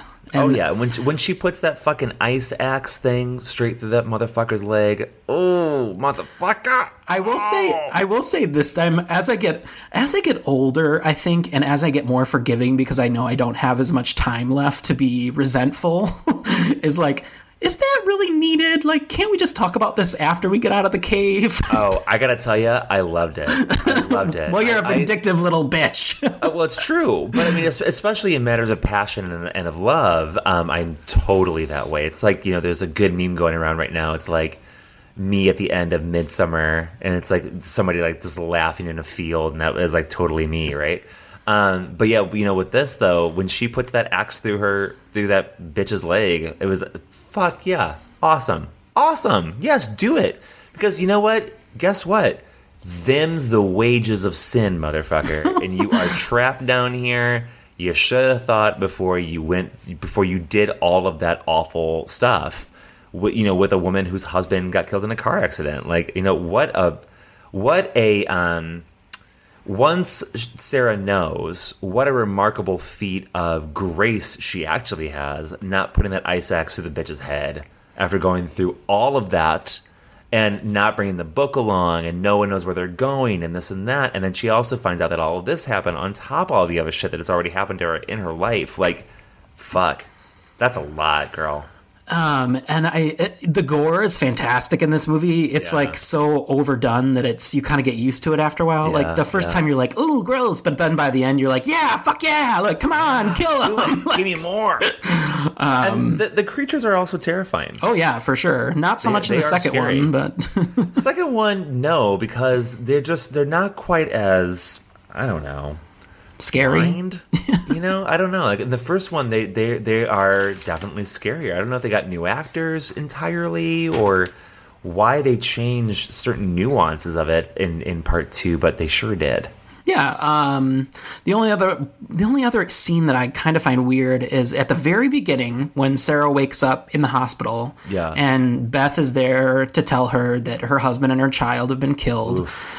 And she breaks down. Literally, no one else around her is reacting. She is melting down. She is a patient of the hospital in a patient gown, melting down in the middle of the hallway in the hospital, and not even a nurse can respond. Or I see that. That's it's just weird. It's just so out of place. But other than that, I think that there is some great camera work with this. There's a very striking scene where Sarah is finally out of the vat of blood, and it does a close-up on her eyes when she hears Juno call out for her. And it's so striking because it's all of the red blood, and then you see her bright blue eyes, and it's just, there's a lot of really great moments like that they take the time to maybe take a chance on, like doing a very close-up of their eyes and what they see, or like, I don't know. I can't sing the praises of this movie enough. I really think it's pretty striking. I do think that the UK ending is stronger than the US ending. Yeah. I don't know if you're aware of the discrepancies between the two. Tell me the difference. So the US ending is obviously what we watched probably, because that was what was on demand or whatever. The UK ending, it's actually right after that moment with Juno. She wakes up and she has a moment where she's with her daughter one last time with the cake, and they blow out the candles. But when she blows out the candles, it is discovered that she is still in the cave. And all you hear in the background is the creatures kind of like coming for her, and that's just the end. And I guess they tested it with U.S. Audiences, and they thought it was too depressing. That it was too depressing to end it that way. So just like us Americans, we have to have our happy ending, which the U.S. ending's not happy either, but at least you kind of have like a resemblance of she gets out, even though she's crazy now. But yeah. What are some of the factoids that you dug up about this? Yeah, so the crawlers, as they're referred to in the movie, were actually supposed to resemble Nosferatu. Okay. They actually had they were actual actors. They didn't hire stunt people. They hired actors to like give them a little bit more of a personality. Yeah. It took 3.5 hours to get the makeup on to transform them. God. And they had to shave off all of their body hair. Wow. This is the crazy one for me that I didn't know, but I guess the appearance of the creatures was kept secret from the cast members until the first scene in which they encounter them. So when the cast is, finally filming in the scene and the girls encounter the crawlers, the girls were genuinely scared and like screaming. So that's like a natural reaction to that. The jokey production name, how you always have like a name so that people don't know what you're doing. Yeah. It was called Chicks with Pics, which I think is hilarious. God, that's ridiculous. And then finally just the UK ending, which we kind of already discussed, but it's like much bleaker than the US ending. And if the UK ending was the one that stuck, you can't have a part 2. So I guess the part 2 is just an answer to the US ending. I just still stand by part 2 just makes choices that I just simply don't understand. Yeah, it's insane. And the way that they leave... It is what it is, but whatever. The way that they leave Juno in part 1, there is no fucking way that she's still down there in part 2. Sorry for spoilers, but... I feel the same way. And like suddenly also she has like the pick out of her leg and she's doing fine. Like, doesn't make a whole lot of sense. No, not at all. To be honest. I don't have much more on The Descent. I think we've chatted a good deal about it. I mean, I think that the film speaks for itself. It's a really great movie, and just so well done. We've already discussed so anxiety-inducing, brutal as hell, and just also a really interesting story told in an interesting way. So I think it's great. It's fantastic. I give The Descent out of 7 a 6.5. I think that's wonderful. I'm going to give it a solid 6. I think it is way top up there. I think it's so well done. Would watch it again. 10 out of 10. Cool. Well, we'll take our final break, and we'll be right back with Slice Left, Slice Right. Woo! Are you looking for me? I'm looking for someone. Okay, early to bed, early to rise makes a woman healthy, wealthy, and wise. That's why you're wiser than me. It's Stephen. Hi, I'm Maurice. I'm an executive by day and a wild man by night. Hi, my name's Monroe. You've probably already noticed that I have incredibly blue eyes. Are you ready to slice left? Are you ready to slice right? You can slice left. You could slice right. Doesn't matter. Just slice one way or not. We're in our game. It's called Slice Left and Slice Right, folks. And Andrew has some folks ready for us to pick. If you've never heard this before, it's basically our Tinder game. That's all that it is. But we call it Slice instead of Swipe because we're a horror podcast. Andrew, go ahead. Who's first? And we want to cut people. No, I'm just cut. kidding. Yeah, cut. No, we do. No, it's true. We do. All right. First on the docket is Dr. Ross Jennings, played by Jeff Daniels. I'm going to slice left on him, to be honest. I just don't want to slice right on him. You know what I mean? I don't want to have sex with him. I'll slice right. I think he's cute in this movie. Yeah? Because do you like doctors? Is it that kind of thing? I mean, I wish. Jeez. Yeah? You know what I mean? Okay, who's next? The next is Dr. Atherton, played by Julian Sands. I'm gonna slice left on him too. Are you serious? He's not my style. He is smart. I wanna be his friend. But I don't want to date him though. Oh, I'd slice right all day. Come on now. I know. I got you. Accent alone. I knew you would. All right, next up on the docket is Shauna McDonald, who plays Sarah, our heroine from The Descent. I mean, in theory, slice right? I love a powerful person, but, in reality, slice left because I'm gay. But let's just go in the theoretical part, and that is to say that, I think she's amazing and incredible. If you're going to be with her after all that shit, it's going to take a little time, maybe a little care is needed. That kind of thing, right? Mm-hmm. I think she's a little too emotionally damaged for me. Unfortunately, sure. I don't have the ability to help that person in that way. Oh, I'm sorry. So. Did you say emotionally damaged? Is that why I sliced right? Oh, perfect. That actually makes a lot of sense when you think about it. So I will slice left. Unfortunately, for I get Sarah. Next up, our villain. Juno, played by Natalie Mendoza. Slice left all the way. Done. You're out of here. I despise cheaters. I despise liars. She's done. I will also slice left. However, I think she has amazing style and looks very beautiful. Fair enough. I mean, yeah, I'll give her that. But yeah, definitely immediate slice left. And then finally, our last bachelor / bachelorette, Delbert McClintock, played by John Goodman. Slice and left. I will slice left, but I'd like to have a beer with John Goodman. Yeah, sure. I mean, I would absolutely love to, but without a doubt, I am slicing left on Delbert. Well, that brings us to the end of episode 31, our first episode from quarantine. We'd like to shout out Legion Podcasts as always. They are our network, and you should go give some of their shows a try. We do have some unfortunate news in the realm of what's going on as of this recording. We're probably most likely canceling our run-in with Mark Patton at the Music Box Theater. We are looking into some alternatives, so that may be going digital if possible. We're still kind of working out the kinks, but we'll definitely be doing something. We're working on what that's going to be now. So cross your fingers for a really fun virtual event. But it's not just this event; it's everything, right? I mean, everything is being canceled, and that's just where we all are today.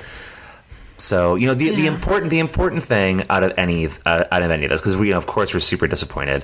The important thing is that you're all healthy, that we're healthy, and that we really practice all this stuff that we're talking about as much as we can and take it really seriously, because we have to stop this damn motherfucker from going any further. Agreed. I don't have any other shout-outs. Do you have any shout-outs? The only shout-outs that I have really are to our beautiful, lovely listeners. We know that this is a tough time for everybody right now. And, I'm sure that at least one of you that are listening right now, you've been laid off, or you got let go from your job, or something terrible has happened. You can't make your rent. Somebody around you is sick. I don't know. Whatever it is, just know that as always, we are thinking of you. You know, we love doing this show. It's for everybody. We have so much fun doing it. We hope that you had fun listening to this in a really weird and crazy time. So all of our shout outs right now are really just for our listeners. That's it. Mm-hmm. Yeah. Yeah, I would agree. And if you're having a tough time and you need somebody to talk to, feel free to reach out. We're always here. So, but as always, we encourage you to get slayed.